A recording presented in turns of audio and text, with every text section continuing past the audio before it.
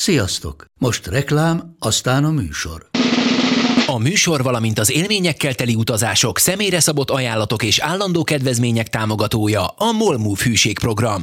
Nyisd meg a MOL Move appot, a profilodba belépve add meg a Totálkár promóciós kódot és tankolj MOL Evo és Evo Plus üzemanyagjainkból 15 forint per liter kedvezménnyel.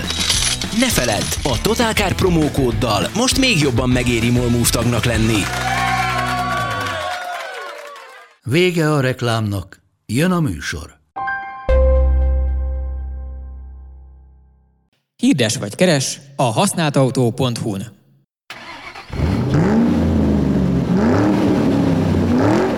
Szóval szenvedtek valami Datsunnal? Hát szenvedünk, igen, füsttől.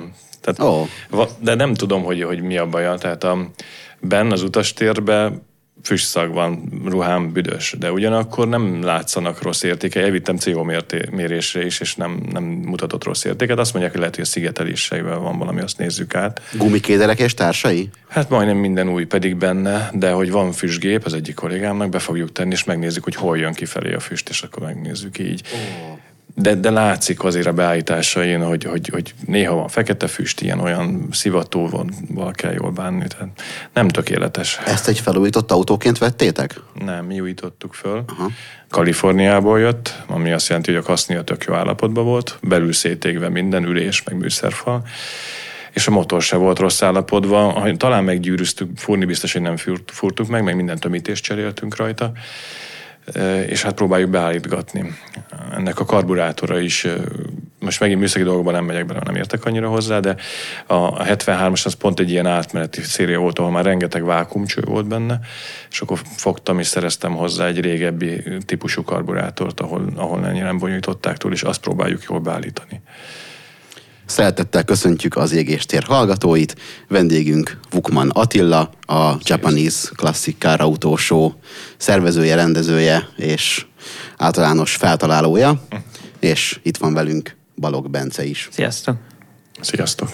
Milyen volt a Car Classic Show így vendégként, Bence? Hogy tetszett? Csodálatos volt. Egyrészt azért, mert ugyanazt a hangulatot hozta, vagy talán még annál is egy kicsit jobbat, mint amit a retropartizánokon megismertünk, amiben Attila szintén igencsak tevékenyen részt vett már korábban is.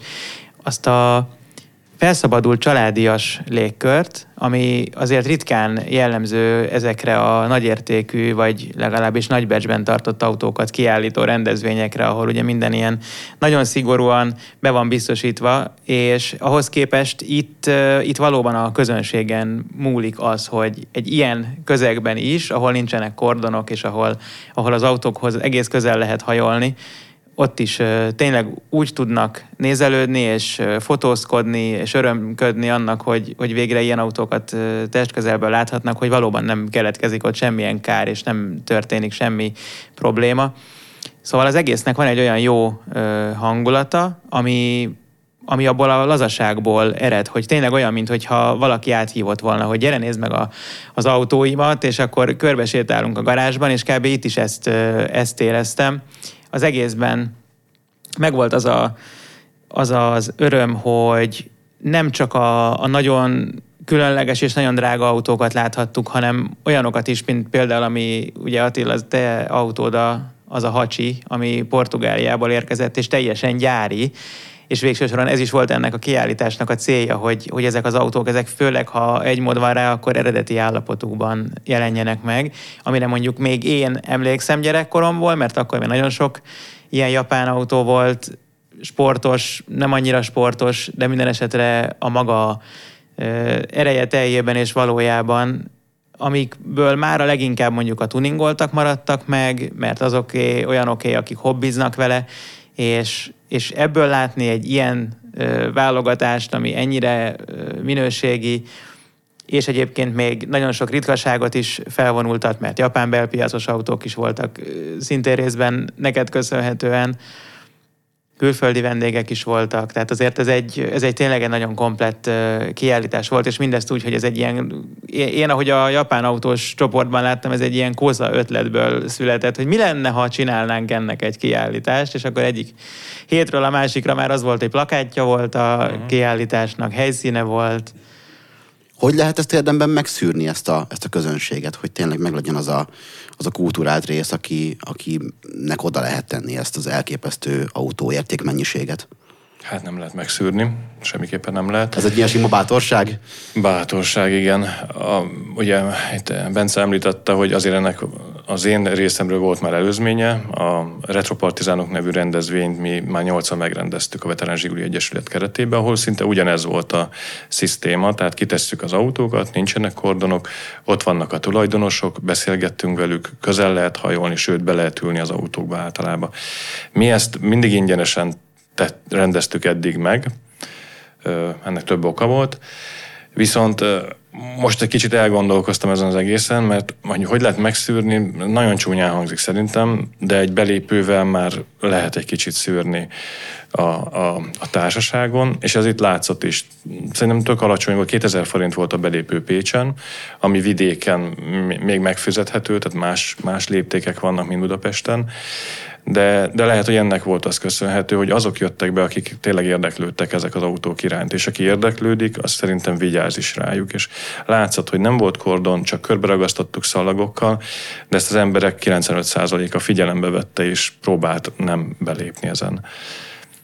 Hát szerintem ennyi szűrés. Más nem lehet. Hát persze, nagyon nehéz. Meg szakmai oldalakon volt hirdetve igazándiból. Ti is, a Speedzone, meg a többi autós média segített ennek meg a mert azért valahol nagyon, nagyon más a szociautós közösség, mint a japán autós. Tehát, hogy azért a szociautós dolog az jellemzően a nosztalgiából táplálkozik, tehát, hogy mindenkinek van vele valami élménye, vagy legalábbis szekunder szinten mindenkinek van vele élménye, hallott egy sztorit, tudja, hogy a nagypapának ilyen volt. De ugye a japán autó kultúra szerintem Magyarországon erősen a 90-es évek szétteszelt Honda Civic-es suhancaiból indult. Én is ezt hittem, és így is van, tehát ez ebből indult. És ugye én ezt egy 4-5 éve csinálom, ezt a japán vonulatot, és kíváncsi voltam, hogy a szoci után mivel fogok itt találkozni, és azt mondhatom, hogy ugyanazzal, vagy még jobbal, vagy kicsit más iránnyal. Tehát valóban itt a korábbi tuningok jellemezték, meg a sikerfilmek, meg a rajzfilmek, ezen felnövekedett fiatalok, de először a CRX, meg mindig a CRX-et hozom fel, a CRX klubba léptem be, és ott kezdtem el tevékenykedni, és már ott láttam, hogy igen, vannak, akik versenyautónak használják továbbra is, meg napi használatban, de bizony megvan az a 10-20%, aki 5 évvel ezelőtt már veteránként tekintett rá, és bizony esőben nem jött ki egy találkozóra. És ez azért furcsa volt ott látni, hogy egy hondás nem jön ki, mert esik. És ez a 10% tolódik el egyre jobban, egyre magasabb szintre. Nem csak azért, mert nagyon drágákká válnak ezek az autók, hanem látják ők is, hogy nincsen, és nem is tudják pótolni őket. És ez az én értékrendem, hogy szerintem értékesebb is gyárian, de ez egy dolog. De ez tényleg sokan így hozzám hasonlóan kezdik el látni. Meg pontosan tudják, hogy mennyire nincs hozzá alkatrész, amikor kell, és hogyha végig is van, akkor az mennyibe kerül. Igen. Így aztán nyilván az ember nem csapat vele olyan felszabadult, amikor esnek az égből a lóerők.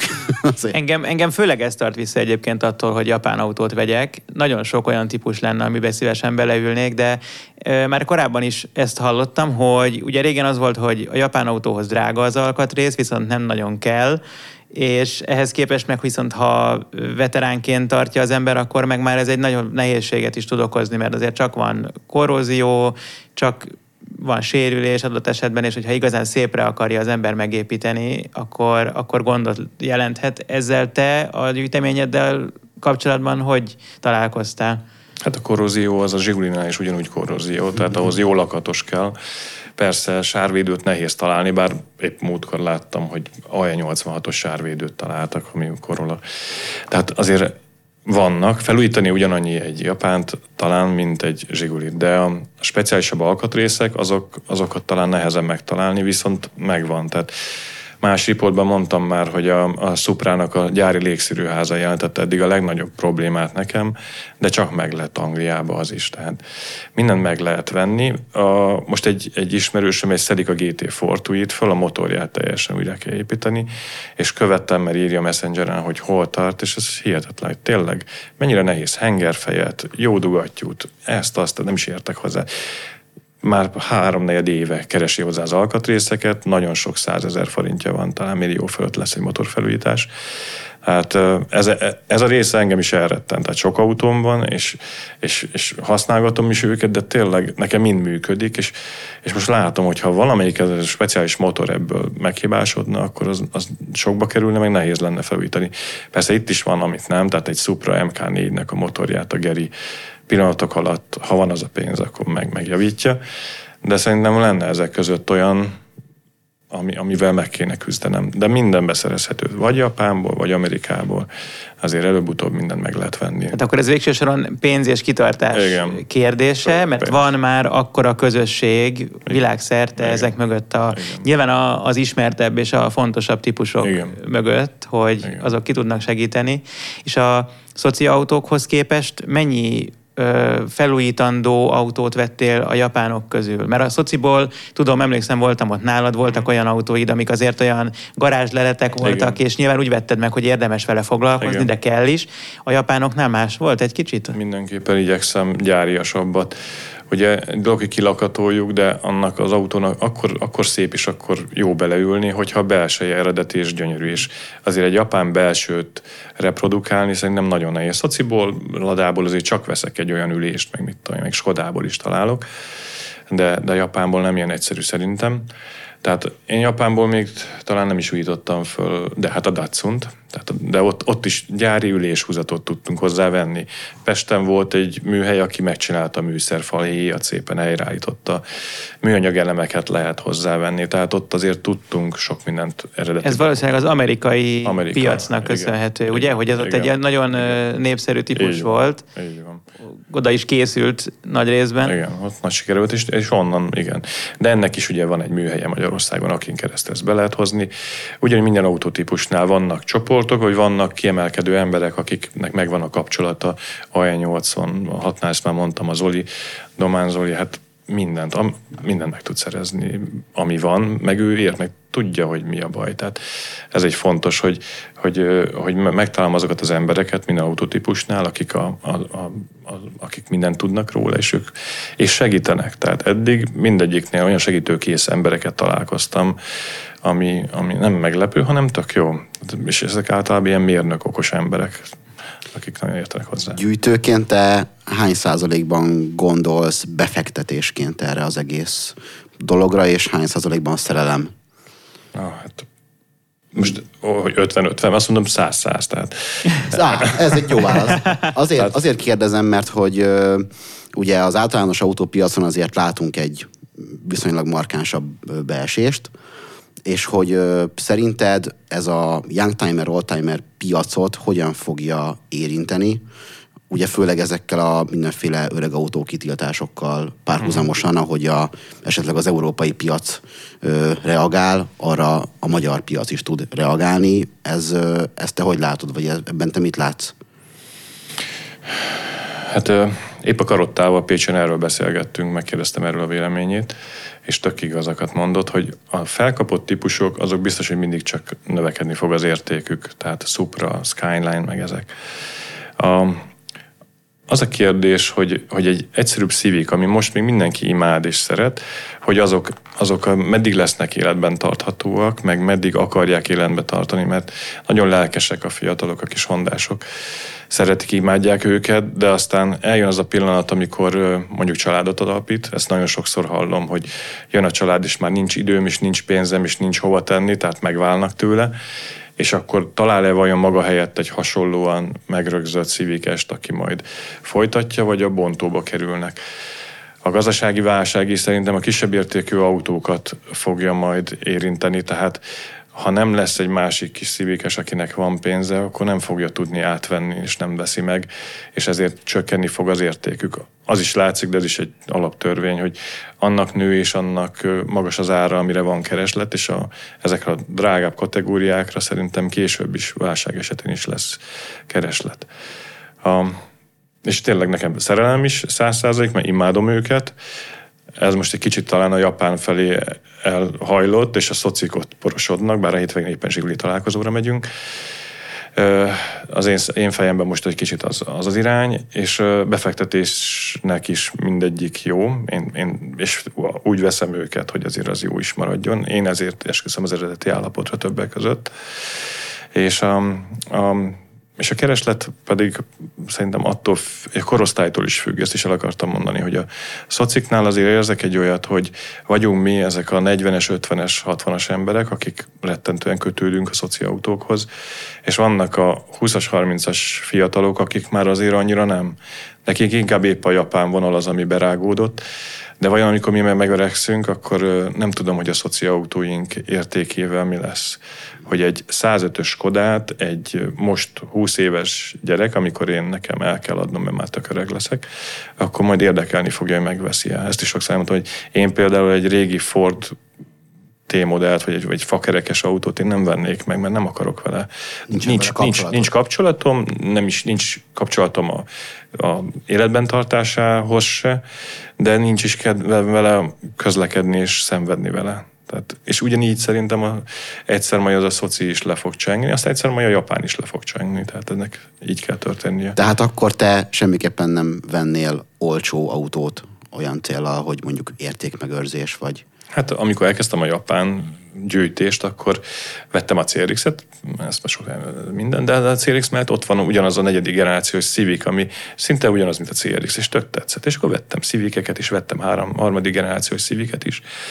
Hogy nekem ott az a korosztály, ez nagyon tetszik, meg ez a Honda. Aztán rájöttem, amikor vettem drágább autókat, hogy hát én ezekkel nem foglalkozom, nem érdemes megtartanom, és akkor én azokat továbbadtam. Tehát van egyébként ennek a gyűjtésnek is szerintem egy ilyen tanulási görbéje, vagy nem tudom, egy fejlődési görbe, amikor az ember elkezd vásárolni, és a szociból is vettem 100-as, 105-ös, mindenfajta Dacia-kat megvettem, aztán rájöttem, hogy a kupé lenne jó a Skodából, vagy egy pick-up Polski, vagy egy kombi Polski, és azokat beszereztem, és akkor egy kicsit érdektelenné váltak a kisebbek, ezért azokat most például eladom ezeket, azért is, mert nincs helyem, meg azért is, mert látom, hogy nem fogok velük sose közlekedni és használni őket, amikor érdekesebb autó. Tehát én azt mondom, minden gyűjtőnek van egy ilyen fejlődési spirálja. Ezek milyen árkategóriát képviselnek ezek az eladósorban lévő autók? Hát drágák ezek is, tehát most melyikről beszélünk? Tehát például 105-ös Skodát, meg 100-as Skodát ilyen 2 millió, 3 millió körül sikerült eladni.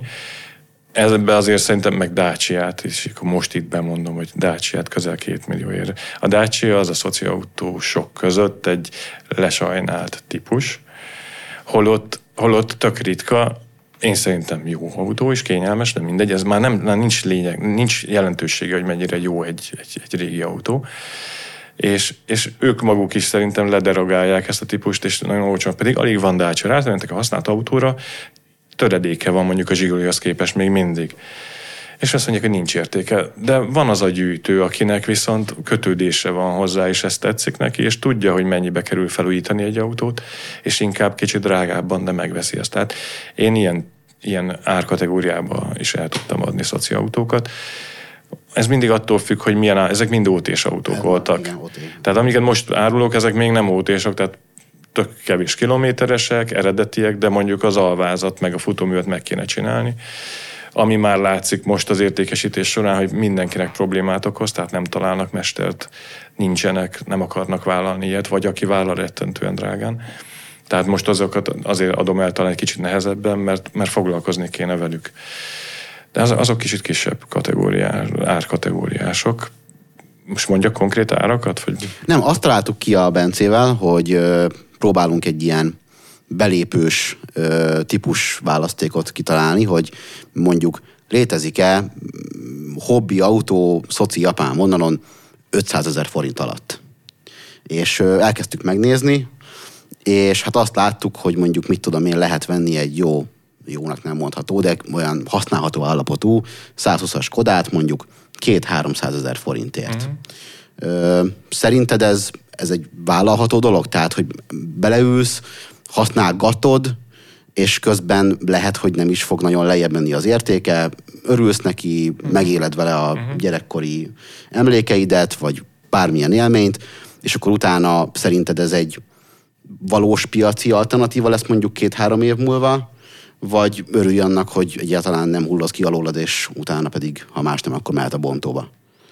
Hát azt mondtam, hogy kiöregszünk, ez nekem nem tudom, hogy lesz-e piaca, de szerintem ez egy tök jó alternatíva annak, aki nem akar gyűjteményt, meg nem akar a legkisebb alvásszámút, meg a legkülönlegesebb autót, hogy tényleg vesz egy 120-as Skodát, a gyerekével tök vigyorogva fog utazni hétvégente, ha talál egy kis szerelőt, akkor még tehát üzembe is tudja tök jól tartani, mert még azért alkatrész van hozzá.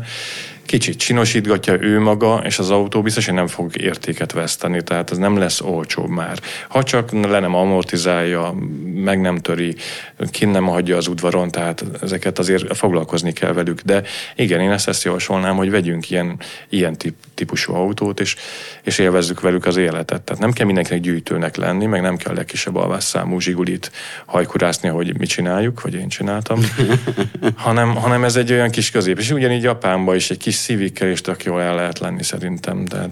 Mi is azt néztük, hogy van jó Mitsubishi Colt. Aha. Egészen meglepően ilyen 150 000 kilométeres autót tudsz venni 500 000 forint környékén, ami azért meglepően jó, és szerintem egyébként a Colt az egy jó kocsi. Ja. Tehát egy ilyen kis 93-as Colt, pörgős, lelkes. Ami már ugye 30 éves, ami szintén megdöbbentő, hogy... Nem hinném, hogy ótés állapotú lenne annyi pénzért. Igen, az valószínűleg messze van még.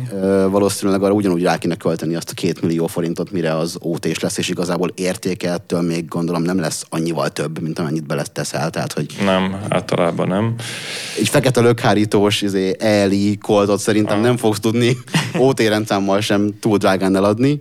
Meg én találtam egy jó Nissan Sunnyt, ami olyan szépen nézett ki, tehát szép fényezése volt, belül is szép volt, és nyilvánvalóan nem túl sok van már belőle, de valamiért az ember mégis úgy szinte meg sem lepődik, hogy fillérekért kiszórják, mert igazából nem tudod hova be kategorizálni, tehát igen. Se nem ritka, se nem különleges, se nem erős, se nincs olyan technológia benne, hanem az a maga idején egy szürke autó volt, ami viszont a mai napig is 30 éves koráig, vagy 28 éves koráig is még kitartott, tehát most arra sem ment tönkre annyira, hogy le kelljen már a bontóba adni, de ennél többet ez a kategória nem tud. Nem, és azért azt egy Sunnyt eladni majd nagyon meg kell találni azt az embert, akinek ilyen volt gyerekkorában. Pont olyat akarja. Lesz. Igen. Viszont most pár hete, életem egyik hibája volt, följött egy hirdetés, egy Colt 80-as évekből, és nem vagyok képben nagyon, de turbós volt. Bácsinál 50-60 000 kilométer, 800 000 forintért, olyan szép volt, de mondom, mert vannak ilyen periódusaim, akkor nem érdekel, most nem veszek, most nem oda se nézek. Hát ezt nagyon meg kellett volna venni, tehát egy turbós, papás, gyári, de vannak ilyen hibák. És azért ilyenekből meg valószínűleg újkorában is elég kevés lehetett. Persze. Pláne Kelet-Európában, tehát ez... Tehát azt érdemes 800-ért mindenképpen, repüljetek rá, de egy Sunnyt nem biztos, de egy 120-as Skodát már biztos, meg egy Zsigulit megvenni, ha meg tud, de 500-ért már Zsigulit már elég rossz állapotban fog találni. Igen, és ez ugyanaz a kategória, amit Ákossal is beszéltünk, hogy ugye neki a 120-as Skoda volt a gyerekkori családi autó, tehát ő ugye azért azon a vonalon mozog, nekem meg ugye a Trabant ugyanez. És ugye a Trabant az például már bekategorizálható abba kicsit ilyen világszinten is értékes veterán skatujába, mert ugye ennek szerepe van ebben a kelet-német határnyitás, berlini fal ledöntés, ugye, tehát egy kicsit ez egy ilyen történelmi jelentőségű autó is, és a maga nemében egy elég egyedülálló népautó, és ott óriási különbségek vannak. Tehát pont tegnap nézegettük, hogy van Trabant 5 millióért, van Trabant 2,5 millióért, meg 250 000-ért is, de hogy valószínűleg a 250 000-es Trabant az nagyon donorautó kategória, ugye, a mai biztos árak mellett. Nem, hát itt is inkább a felvevő piac, tehát ez határozza meg az árukat. Tehát a Polski, Trabant, Warburg, ott fizetőképes kereslet van mögötte, és ezért meg a Zsiguli is ezeket felviszik. De mondom, a Dacia még mindig nem. Holott a románok is szeretik, de ha nincs az asztava, van egy 50 000 kilométeres asztavám, tök szép fehér, néztem az árat, hogy esetleg eladnám, és 800 000 forint egy OT, és ilyeneket látok, de hát én nem adnám el. Hát. Nem mond annyi embernek annyit, mint egy Lada, ugye, amit ugye részben a Veterán Zsiguli Egyesületnek köszönhetően is fölment egy kicsit biztos. A megítélése és a népszerűsége, és szerintem a ti klubotok is, vagy hát ilyen egyesületetek is egy ilyen mintaszerű, hogy ott is nagyon segítették egymást, még amikor ugye retropartizánok kapcsán is sokat beszélgettünk erről, hogy ott is nagyon jó társaság alakult ki, tehát ez is számít. Az Asztavának nincs ilyen társasága, ha jól gondolom. Nincs, tehát igen, mi nagyon megtaláltuk ott egymást a Zsiguli Egyesületben, nekem ott vannak a legjobb barátaim is, és tényleg, ahogy ezt a retropartizánt is végigvittük 8-szor a közös munkával, vagy voltunk Salzburgba egyszer, és most egyébként idén pedig Bolonyába akarunk kimenni, most éppen kötjük a szerződést, ott van egy hatalmas nagy autókiállítás október végén, és szeretnénk valami újat, tehát a retropartizánokat csináljuk, de már nem olyan új, és mit csináljunk, most guruljunk el, megyünk Szegedre nyári találkozóra, de az, hogy találkozunk egy napot, vagy bemegyünk egy parkolóba, az nem tartom célnak. Az, hogy elmegyünk és megmutatjuk, hogy egy Zsigulik Olaszországban egy hatalmas kiállításon ott voltak, szerintem ennek van hírértéke. Mindjárt mondanám is nektek, hogy gyertek velünk, vagy csináljatok belőle ti is valami anyagot, mert szerintem voltunk már Salzburgban, ott is körülöttünk Porsék voltak, és a kis piros szőnyegen a 6 gyönyörű ladánk, mert ezek persze mind csili-vili felütött ladánk, nagyon jól mutattak. Ez egy nagyon impresszív fotó volt, amikor az autószállító tele volt. Na, emlékszel rá. Vadonatújnak látszó ladákkal, zsigulikkal. Igen. És gyakorlatilag az olaszoknál ezt már így előre felmértétek, vagy valamelyikőtök, hogy ott mennyire tartják számon ezt, hogy ez tőlük származik, és hogy ez az évszázad üzlete volt az oroszokkal annak idején? 124-essel álltam olyan rettentően felkopott autónak. Azért, hogy megkeressük őket, meg kicsit el vagyunk késve, hogy megpróbáljuk oda csábítani mellénk. Ha nem jönnek, akkor mi viszont. Akkor visztek egyet, igen, pont erre gondoltam. Itt az egyik tagunk az már teljesen rá van, ő akarja hozni a 124-esért. Tehát próbálunk velük valami kapcsolatot, de én úgy látom, a 124 Olaszországban nem olyan nagyon felkapott autó. Nem tudom, szerintem akkor sikere lesz. Tehát képzeld el, jön valaki, és Porsékat, mindenfajta dolgokat lát, Ferrarikat, és akkor hopp, ez mi az itt? Igen, és hát lehet, hogy majd pont ez kelti fel a figyelmét, ahogy mondod is, hogyha ennek megvan adva a módja, és egy olyan standotok van ott, ahol ezt úgy igazán körül lehet járni, minden értelemben, fizikailag is, meg szellemileg is, akkor lehet, hogy ez egy kicsit megint ráirányítja a figyelmet egy mondjuk ott már elfelejtett dologra.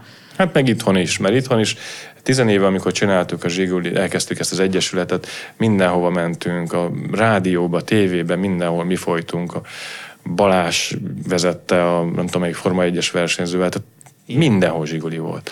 Aztán ez egy kicsit lecsengett, mert szerintem a médiának elege lett ebből a témából, de szeretnénk megint valami olyan újat hozni ebbe ezzel a kiállítással. Tehát akkor te nem engedted el ezt a szociautó témát sem? Nem, hát azért hogy engedjek el 13-14 év eredményét, meg ott az egyesületünk, ott van a 100 tagunk, pénzünk is van, tehát miért engedném el? Ez olyan, mint kidobnám az ablakon a 13 évet. Amíg a tagok is úgy gondolják, hogy ennek van értelme, addig csináljuk természetesen. A japánoknál én nem akarok egyesületet csinálni, meg eset, mert tanultam ebből, hogy mennyi munkával, konfliktussal, minden hülyeséggel, hanem inkább egy ilyen rendezvény, ami tök örömet okoz mindenkinek. Oda jönnek, beszélgetünk, bemutatjuk, és nagyon nagy dicséreteket kaptam, és nem azt mondták, hogy úgy de jó volt, hanem köszönjük, hogy ezt megcsináltad, és ez hihetetlen, ilyet még nem tapasztaltam. Úgyhogy jövőre már csak ezért is, de megcsináljuk újra Pécsen. Igen, én találtam ugye rengeteg olyan hozzászólás, hogy nem jutottam el, de majd jövőre, igen, tehát hogy én úgy vettem észre, hogy azért erre sokan számítanak is, igen, hogy ezt megszervezed. Ami még szintén, ugye Karotta is említette, hogy ez a parkoló, hogy oda is mehetett mindenki, akinek különleges autója van. Igen. Az is egy nagyon jó hangulati elem volt, és szerintem, amit kérdeztél is, Ákos, hogy a közösséget is már mindjárt formálja, hogy ott meg fel tud vonulni még egy csapat, olyan ember, akinek tényleg ez az élete, hogy ez az élet. A Subaruját, az adott kis furgonját, ugye, mert volt egy nagyon jó kis Nissan furgon is, hogy éppen azt csinosítgatja, meg életben tartja. És képzeld el, hogy én tök fáradt voltam, pénteken hazamentem, miután megvártam, hogy végre bezárják az épít, nagyon nagy felelősség volt, azért ott nagyon sok 100 millió, tehát nagyon sok pénz volt ott benn. úgyhogy megvártam, hogy teljesen lezárják az épületet, utána mertem elmenni. Tehát másnap hallottam, hogy milyen élet volt Pécsen. Ugye ott voltak sajtósok is, hallották egész éjszaka, hogy mentek ezek a japán autók, ahogy kell, de hogy a pláza parkolóba is tele volt japán autóval, kis székekre leültek, és ott beszélgettek.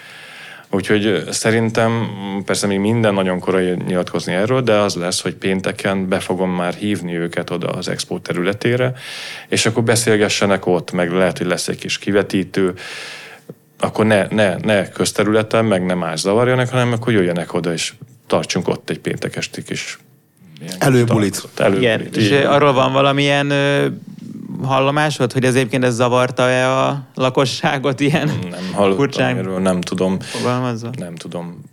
Nem hallottam. Szerintem azért annyian nem voltak, mint a Harley találkozón. Igen, mert ugye most ez egy sarokpontja lett a téma. soknak. Nem, meg hát most hétvégén mecsekralli volt, tehát akkor, hogy hallani az egész hétvégén azokat az autókat fenn a meccsekbe, tehát akárhol vagy hallod, úgyhogy pécsiek hozzá vannak ezt szokva szerintem. Az akusztika az igen, az egy szerencsétlen dolog tud lenni ilyenkor.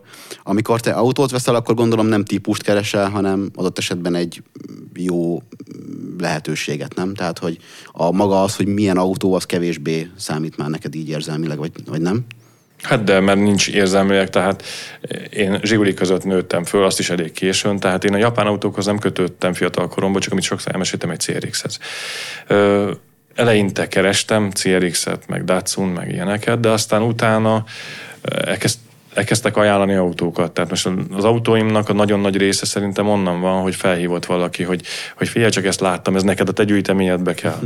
Vettem egy nagyon jó kis értékesítő gyerektől egy 200 SX-et, egy S14-et. Sokáig győzködött, mert nagyon drága volt, most már nagyon drágák ezek az autók. Aztán rá egy évre egyszer csak felhívott, hogy figyelj, vettem egy S12-t, de ezt neked vettem. Még kim volt Németországban a hirdetés, és nézd meg, ott van, mindjárt leveszik, de még nézd meg, ez neked, a te gyűjteményedbe való, 38 000 kilométer, gyönyörű gyári, tényleg odavaló egy ilyen gyűjteménybe, aztán azon nem sokáig gondolkodtam. Tehát nem nagyon keresek. NSX az, amit nézegettem, mert csak jó lenne, meg egy RX-7 FD, de ezek az R34-et meg nem ismerem nézni. Ezt tudjátok, hogy az milyen árban van. Egy igazi GTR az ilyen 100 milliós kategória. Jó, mondjuk ilyen most már azért ez nagyon nehézé kezd válni. Nagyon. De aki ilyen alanyi szinten és nem egy 500 000 forintos pénztárcával akar nekivágni, hanem mondjuk van 2 millió forintja, ott szerinted mik azok, amik izgalmas típusok lehetnek? Mi nagyon sok mindent nézegettünk. Ugye japán autóban ott nagyon ketté válik, hogy tudsz venni egy tök jól használható, tök sportos, tök izgalmas autót, ami még a mai forgalomban is teljesen jól használható, és még a fogyasztással is ki lehet békülni, mondjuk egy IS200-as Lexus. Jó példa. Igen. Ez megérint, majd elmondom. Igen. De hogy ebben a kategóriában szerinted Japánt érdemes venni a használhatóság miatt, illetve hogy ezek mondjuk egy ilyen IS200 az szerinted árban merre tarthat? Jó, hát most mire használni? Tehát nap, mint az IS200 azért jó, mert 4 ajtaja van, tehát akár családot beültetsz tényleg nap, mint nap. Bár én nagyon sajnálnám elhasználni nap, mint nap. De az erre jó. De minden más japán hobbiautó, vagy a felkapottabbak, azok 2 ajtósak, tehát azok szerintem hétvégi autók, vagy nagyon fiataloknak a barátnővel. Tehát ezt is kell mérlegelni, hogy mire veszem, hogy tényleg csak hétvégére, vagy családdal. Az IS200 meg szerintem most van kb. A mélypontján. Én egy IS300-at vettem. Ez szerintem a világ egyik legjobb autója. Biztos azért, mert nem ültem másik Lexusba még, és minden Lexus ilyen jó, de hogy az ugye 2 JZ motor van, tehát maga a tudat, a hang, az a nagyon finom váltó, az IS300-ban kéziváltó, kormányváltó is van, a csendesség, a maga a forma, a fotómű, tehát ez egy rettentően jó autó. Én minden nap azzal mennék, ha nem sajnálnám, mert sajnálom én, és ezt is veteránként tekintek rá. Tehát szerintem, aki akar venni egy ilyen autót, az ne napi használatra, mert télen az összest leamortizálja. Nem szabad télen használni, hanem hobbiba gondolkozzunk. Nem? Hát, hogy nyilvánvaló, de hogy szerinted mondjuk akkor érdemesebb venni egy IS200-at, mint egy 4 körlámpás telikát, vagy ez teljesen mindegy, és igazából úgy is ilyen szempontból Isten kezében vagyunk, és majd meglátjuk, hogy melyikkel döntünk jól, vagy kevésbé jól, hogyha esetleg azzal is számolunk, hogy esetleg néhány év múlva. Hát szerintem, aki most ez alapján vesz hobbiautót, hogy most Lexus vagy Toyota, én mondom meg, akkor ne vegyen. Hát mindenkinek van valamilyen korábbi élménye. Tehát aki szelikát akar, az biztos, hogy csak szelikát. Érted? Tehát ne az alapján, hogy most mit mond a Vukmann Attila, hogy bárki, hogy mert az IS-200-nak majd jobban föl fog menni az ára, vagy könnyebb alkatrészt hozzászerezni, hanem egy hobbiautónál érzelmek kellenek, meg indítatás szerintem. Ha most arra vagy kíváncsi, nem tudom, hát IS-200 biztos, én imádom.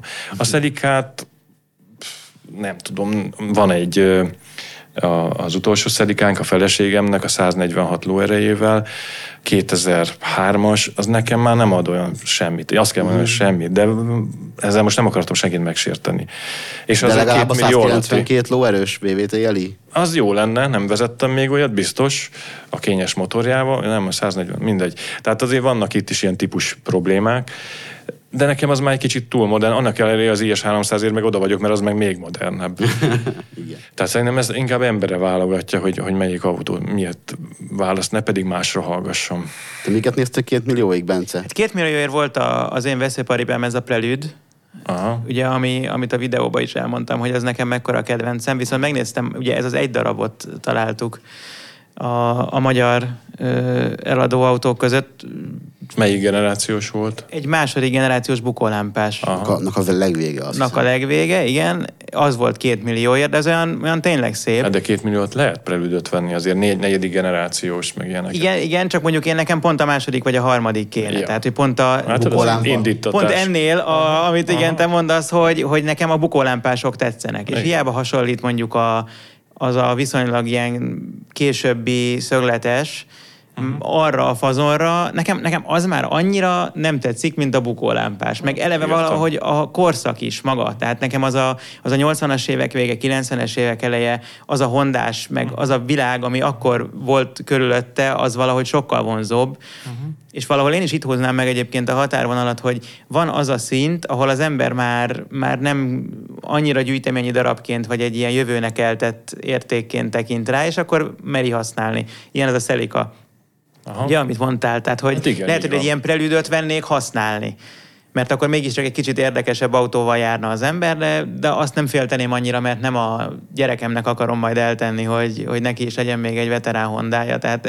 De ha elkezded használni, akkor tényleg ne tekints rá befektetésként, meg semmiként. Tehát ez biztos, hogy elkezd rohadni. Nincs olyan Prelude, ami ne kezdene el télen rohadni. De ugye egyébként ez a japán autókra akkor is igaz, hogyha későbbiek, mert ugye volt a 80-as évek közepén egy fordulópont, vagy vége felé egy fordulópont, ahonnan már nem volt annyira jellemző ez a vad korrózió, de ettől függetlenül mégiscsak, hát azért nyilván 20-30 éves autók. Nem ismerem az összes típust ilyen szinten, de példákat tudok, mert az MX-5 is meghatározott pontokon, mindegyik rohadt szinte az NA. Te tudsz, te tudsz erről valamit? De például a Suprát, azt úgy tudom, a 4-est, azt úgy lekezelték, hogy arra nem jellemző, úgy tudom ennyire ez a rohadás. Tehát ez attól függ, hogy gyártották. De Mazdáról beszéltünk, tehát a Kozmos egy rohadós, úgy tudom, ugyanakkor meg a 2000-es években gyártott Mazdák is híresen szétrohadtak teljesen. Igen. Nem lehet nagyon évjárathoz se kötni. Vagy gyártóhoz, ezek szerint. Ugye, hogy a Mazdának is van olyan, ami kevésbé problémás. Mitsubishi talán azt mondhatom, azok jobban bírják talán. De mondom, ezt megint igen, meg kell kérdezni azokat, akik jobban értenek hozzá. Láttunk már szétrohatlan szereket bőven. Igaz. Úgyhogy azért abból is van olyan, ami elfogy, de hogy itt volt igazán meglepő, hogy mennyire olcsó tud lenni egy használt autón felbukkanó ilyen youngtimer ritka is és szép is. Mondjuk a németeknél néztem, ott találtam dupla annyiért azért mondom, is. hogy pont ez a meglepő, hogy néha a magyar használt autópiacon meglepően olcsó autók bukkannak föl ahhoz képest, ami mondjuk az európai piac diktál, és ebből meg pont az tűnik fel, hogy akkor lehet, hogy inkább kifele érdemes vinni ezeket, mint befelé hozni, de hogy szerinted az van, hogy a kinti autók azok jelentősen jobb minőségűek? Tehát akár vakon is azt lehet mondani, hogy mondjuk hány ezer eurós volt a Prelude? Hát a Prelude ugye az ilyen 10 000 euró körüli volt, 12 volt. Azt lehet mondani, 12 000 eurós prelüd az biztos, hogy jobb lesz, mint egy 2 millió forintos magyar, vagy van valami olyan piaci sajátosságunk, ami miatt egyszerűen csak ezek nem kellnek el? Hát nem tudom. Én rengeteg autót vásároltam külföldről, és sosem megyek ki szinte, mert több oka van, és eddig még nem fürödtem be. Szerintem ott lehet az előző a dokumentációból sokra következtetni, attól, akitől veszed, attól is azért már nagyon sok mindent le lehet szűrni, hogy ő mit tud az autóról, hogy beszél, mennyire mond igazat. A külföldi autóval én még nagyon nem jártam rosszul. Magyar autónál meg nincs az a szerviz háttér, nincs az a pénz, amivel tudták szervizelni. Tehát szerintem nekem van magyar prelüdöm, amit nem tudom, a 90-es évek elején hozták be, és egy vidéki bácsinál volt évekig, nem is tudtam vele beszélni, amikor megvettem, már meghalt. És hát hogy lehetett azt szervizelve? Hát ott valószínű, ott a faluban cseréltek néha rajta olajat. Tehát ez nem egy bizonyított előélet, szerintem. Míg amiket azért általában veszek, nagy részében van szervizkönyv, és lehet követni valameddig, nem a legvégéig, mert bácsi meghal, és utána már nem kezelik őket. De például az IS 300-an Svájcból gyönyörű szervizkönyv kész lett. Amiket most vettem, 200 SX-eket is, de ezek mind kevés kilométeres drága autók. Tehát most megint arról beszélünk, hogy nagyon sok milliónál jó, hogy ezeket lehet. Egy 2 milliós autónál lehet, hogy nem elvárható, hogy minden dokumentált legyen. Én valószínűleg nagyobb bizalommal vennék külföldről ilyen autót, hogyha főleg odaírják, hogy egy-két tulajdonos, hogy valamit lehet tudni az előéletéről, akkor inkább kintről vennék prelüdöt, mint itt amíg... Ja. Aztán elkezdtünk feljebb menni árkategóriában, és már elnéztünk 5 millió forintig, és én azt néztem, hogy ott a japánoknál elég erősen felmerül ez a luxusautó kategória, hogy egy Lexus LS 400, vagy a Honda Legendnek a 3.2-es V6-osa.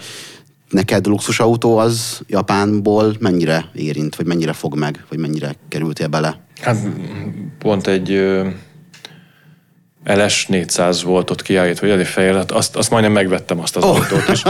Mert annyira kíváncsi vagyok rá, mert van legendem, meg van ez az IS 300, most mindig ez jut eszembe, hogy érezni ezt pedig az nem is luxus, de mégis ez érezni ezt a minőséget. Igen. Tehát az egy Toyota végül is. Ja, igen. De mégis érezni, hogy mégiscsak jobban megcsinálták, szerintem csendesebbre, mint a Toyotákat. Vagy én legalábbis beképzelem, a legendem is van, tehát jó az, meg van egy Subaru SVX-em, azt is mindig mondom, tehát az tök erős, csöndes, kényelmes, egy hatalmas autó, de annyira érezni benne, hogy nagyot akartak lendíteni, akkor azt Amerikába próbálták ott betörni a Subaru, aztán nem sikerült. Tehát jók ezek, és nagyon érdekelne, csak helyhiány, pénzhiány, meg minden. Tehát nem lehet mindent megvenni. Ha már veszek, akkor inkább sportosabbat. És árkategóriában egy ilyen SVX az hová fér bele? Ez egy érdekes. Hát meg kéne nézni. Az 5 millióba biztos, hogy beleférne. Ó. Igen. Tehát az mondjuk elég szimpatikus, mert igen. Ha valami, akkor az aztán egy nagyon karakteres autó. Tehát arra nem lehet ráfogni, hogy jó, csak nektek érdekes, mert ti oda vagytok ezekért a régi vackokért, hanem azt mondjuk tényleg mindenki megnézi. Ott a kiállításon is úgy vettem észre, hogy azt a buborékablakot, meg a csíklámpa, meg az egész belső, ami abban nagyon szintén egy ilyen különleges, meg a korra jellemző, ugye a kor luxusát hozza, és ez a GT autós, amit én szeretek, az a vonal. És ugye abban nem kell meghalni, hanem az egy utazó autó. Vezettél már ilyet? SVX-et? Vezess, tehát ez nem akarsz belőle kiszállni, tehát nekem rengeteg autóm van, de ezzel, ha megyek, akkor ezzel kéne mindig, tehát elnyeri az egyenletlenségeket, eltaposodott, van nyomaték, 4 keréken megkapaszkodik, az úgy megindul az autó, de ugyanakkor csendes.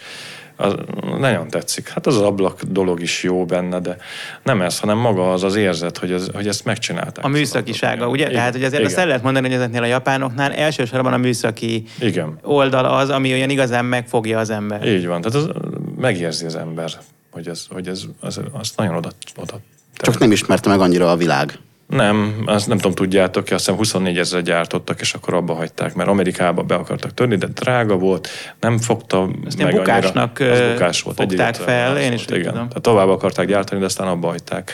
Nem sikerült betörni vele Amerikába. És szerinted ez azt jelenti, hogy akkor soha nem válik igazán nagyon durván értékes kincsé, Biztos, hogy nem. Biztos, hogy nem fog. Tehát nem. Egy 200 SX a 180 lóerővel S13, ami driftautó volt, meg egy felkapott akármi, az 2-3-szor annyiba kerül, mint egy SX. Pedig technikailag szerintem egy SX ez többet nyújt. De más, hát az tényleg egy GT, egy utazóautó, másik meg egy ilyen kicsikek is. Hát, hogy beszélhetünk a hasirokuról is, ami meg szintén egy végtelenül egyszerű autócska. Az. Tehát, hogyha belegondolsz, akkor nem egy... Semmilyen pontján nem túl gondolt. De tudod, én nagyon drágán vettem, mert most már minden drága, meg tudom, hogy mennyit ér, tehát ez nagyon-nagyon drága autó, és úgy néztem rá, hogy ez egy szamara 1.6-os motorra hátul hajt. Múlt hétvégén hévízen voltunk, meghívott a Toyota, hogy vigyek oda egy öreg Corollát, mert hogy ők kiállítják az újat. Ez egy nagyon neves veteránautó találkozó volt, ilyen luxus veteránautó találkozó, és én a kis Toyotámmal elgurultam oda, de nem gurultam, hanem azzal mentem. Tehát az autóval nem lehet gurulni. Nem hiszed el, hogy az a kis 1.6-os motor, érted, megyünk föl egy ilyen meredeken, előttem mindenfajta Nissan, ilyen 5-10 éves autók, és látom, hogy látják, hogy mögöttük egy öreg szarjon, és nyomom fölfelé, és mondom, menj már, mert nekem még csak 5000 pörög, hát még most indul el, és tényleg pörgeted, és annyira megy könnyű akaszni, és lehet 140-150-nel is közlekedni, nem persze nem Magyarországon, de nagyon jó, nagyon el van találva az autó, és akkor én még azt nem is tudom, hogy kell, amikor driftálsz vele, mert ugye az igazi benne. Ezekben még sperdifi is van, nem? Igen. Illetve, hogy akkor ez egy magyarázat részben arra, hogy miért lett ebből egy ilyen drift legenda. Tehát, hogy nem csak azért, mert hogy ebből volt sok olcsó hátsó kerekes, mert nyilván Japánban ebből sok volt, igen. Ez volt a Zsiguli. Ott volt a Zsiguli, igen. De hogy akkor ez mai szemmel is, vagy hát legalábbis egy ilyen veterános szemmel egy nagyon-nagyon jó nagyon jó karakterisztikája van a motornak. Tényleg, mintha sose fogyna el, nagyon jól gyorsul, meg könnyű, nem zörög, ott van az úton lent, tehát most már tudom, miért ilyen sokba kerül ez az autó, azon kívül, hogy nagyon ritka, meg főleg ilyen gyári állapotában, de ez egy jó autó. És ez milyen árkategória jelenleg? Mondjuk ebből egy gyári? 12-13 szerintem. Bizony. Egy hatos semmi. Igen, és ez annak köszönhető, hogy kevés van már, vagy annak, hogy akkora híre van? Mind a kettő szerintem. Mind a kettő? Meg nagyon kevés van, hát főleg gyári, hát tudjátok, elhasználták. Igen, hát az egyértelmű. Igen. Az egyértelmű, csak hogy akkor vajon melyik az erősebb, de valószínűleg a kettő egymást erősíti, a két hatás. Hogy sokan akarnak, és kevés van. Most egy R34 miért ér 100 millió? Tehát én nem tudom elképzelni, meg az NSX is az a kategória szerintem. Egyszer vezettem még, de nem éreztem úgy, hogy most ez miért kerül ez ilyen közel 30 millióba. Aztán mondom, ez a Suprám, a 4-es turbós, azt úgy integet neki. Aztán csináltunk egy ilyen kis rövid kis versenyt, és nem. Az NSX az integetette. Hát meg gondolom azért versenypályán egy gyári NSX sokkal jobb lehet, mint egy gyári K4. Jelent ég és föld. Az biztos. Igen, a tiédet vezettem, és az gyakorlatilag egy ilyen kényelmes túraautó, de... Azért jól megy, nem?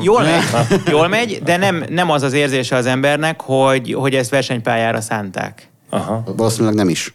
Tehát, hogy miközben meg mondjuk egy NSX már ránézésre is egy inkább versenyautó, vagy szupersportautó, persze nyilván kategóriáját tekintve is, de ott az egész szemléletmód, ugye? És aztán persze megint más kérdés, hogy ha átépítik, akkor mire képes, mert pont erről a csodamotorról tudjuk, hogy az ilyen 1000 lóerős tuning potenciálokat rejteget. De akkor se versenypályára szerintem, hanem inkább egyenesben ott janizni vele, mert arra viszont tökéletes, tehát és tartósan tökéletes.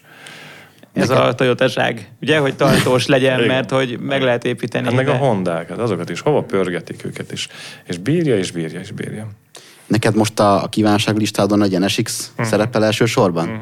Ezen kívül. Ez tényleg szociautóban van még olyan, amire vágysz?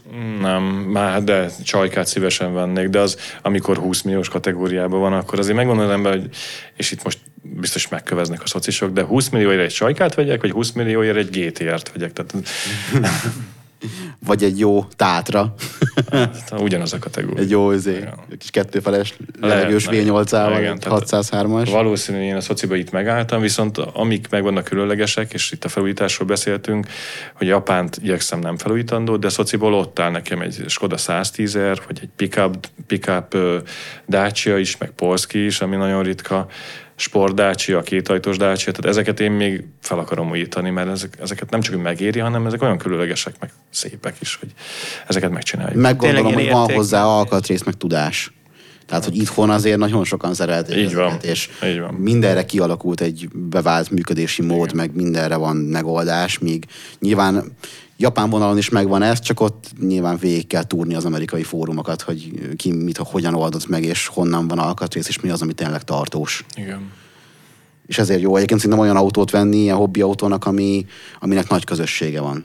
Tehát szerintem az MX-ot, amiről még nem beszéltünk érdemben, de hogy az is egy olyan dolog, hogy abban nem csak az a jó, hogy milyen autó önmagában, hanem hogy az tényleg a világ minden pontján egy elismert hobbi autó, amit sokan szerelnek otthon, és innentől fogva egyrészt a piac, az utángyártóipar megcsinálta hozzá azokat az alkatrészeket, amik kurensek, meg gyakorlatilag mindent, és mellette pedig az, hogy van egy óriási fórumbázis, ahonnan lehet építkezni, az egy ilyen hobbi autósnak szerintem a legnagyobb kincs. Na hát én most ezt elmondtad, de unalmas egy autó. Tehát most akkor mi a kihívás egy MX-5-be? Hát azon meg lehet tanulni mindent, és akkor utána lehet tovább menni. De érted, megvan hozzá minden. Egyébként ez se romlik, tehát már ott kezdődik, hogy egy tök jó autó. Kihívás szerezni egy 4-es Suprához egy gyári légszűrőházat. Az érdekes. Igen, és utána meg azzal a boldog tudattal élsz, hogy ez neked sikerült, és majd ki tudod állítani akár egy ilyen són, és az valami. Ugye? Tehát az... Mindig kinyitom a gyönyörű Suprámat, jó, egy-két kék cső még benne van, de hogy tök gyári az egész, meg szervizkönyv hátul, meg gyári rádió már, azt is sikerült szereznem. Kinyitom, és akkor ott egy ilyen nagy égtelenkedő direktszűrő, és olyan komolyan mindig szégyeltem. Igen, ez abszolút egy szempont, mert ugye ez nyilván nem az a fajta felvágás, amikor valaki bömbölteti a hifit a panelparkolóban, hanem hogy aki tudja, hogy mit kell nézni, annak ez tényleg egy nagy dolog lesz majd a szemében. És ezeket jó eséllyel így hajították el 25 évvel, amikor beletették az direktszűrőt. Igen. Így, és nincs. És most már hozzám hasonlóan sokan keresik. Ezért nagyon nehéz egy légszűrőháza. Vagy a VT CRX-nek a légszűrőháza. Az ilyen 5-6 elemből van, és azt talán 5-6 vásárlásból sikerült összeszereznem mindenhonnan, és irtózatos pénzen. Egy kis cél, most már nem mondtam, hogy milyen CRX, és a légszűrőház készlete volt a legdrágább az egész. Egy kis, tudjuk milyen darab műanyag. Igen, mert van egy kis közdarab, egy kis cső, meg egy doboz, meg még ilyen-olyan is. Hihetetlen drága. Lehet, hogy az első tulajdonosnak a pincéjében kell megkeresni, vagy a padlásán. Igen, egyébként pont erre gondoltam, mert nekünk is volt 4 ütemű Trabant kombink, és annak van egy hatalmas univerzál, tehát Trabantos. És annak van egy hatalmas merev kalaptartója, amit mindenki az első héten kihajított belőle, mert nem lehet tőle pakolni, meg semmit nem lehet vele csinálni. Nagyon útban van, nem hajtja föl a csomagtérajtó, és azt mi is letettük a nagyszüleimnek a pincéjébe, és amikor eladtuk az autót, akkor az nálunk maradt, és ezt azóta sokan keresik, hogy nincs valakinek kalaptartója, mert hogy ugye ez valószínűleg mások is így jártak vele, hogy az egy ilyen félrerakott alkatrész volt, és pont erre gondoltam, hogy lehet, hogy ezen az analógián biztos van egy csomó embernek a garázsában valami lomok alatt. És mennyire adtad el? Nem mondok számokat. De drágábban, mint az autót. Hát ugye ez főleg az inflációnak köszönhető. Sajnos egyébként az autó az már nem néz ki olyan szépen, amikor eladtuk. Azt megnéztem ezen a lekérdezős rendszeren, amikor éppen működött. És még megy a kocsi? Még megy, fönt van. Figyelj, hát van, de mondjuk több rajta a rozsdafolt, mint a fényezés, úgyhogy az... Apróság. Az egy kicsit rossz érzés volt látni, úgyhogy lehet, hogy még se kellett volna megnézni. Ez a kihívás, látod? Ez kell.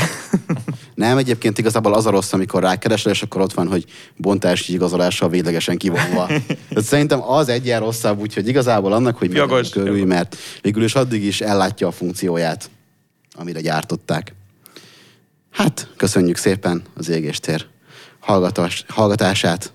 Sziasztok! Sziasztok, köszönöm, hogy itt lehettem. A műsor támogatta a használtautó.hu. A műsor a Béton partnere.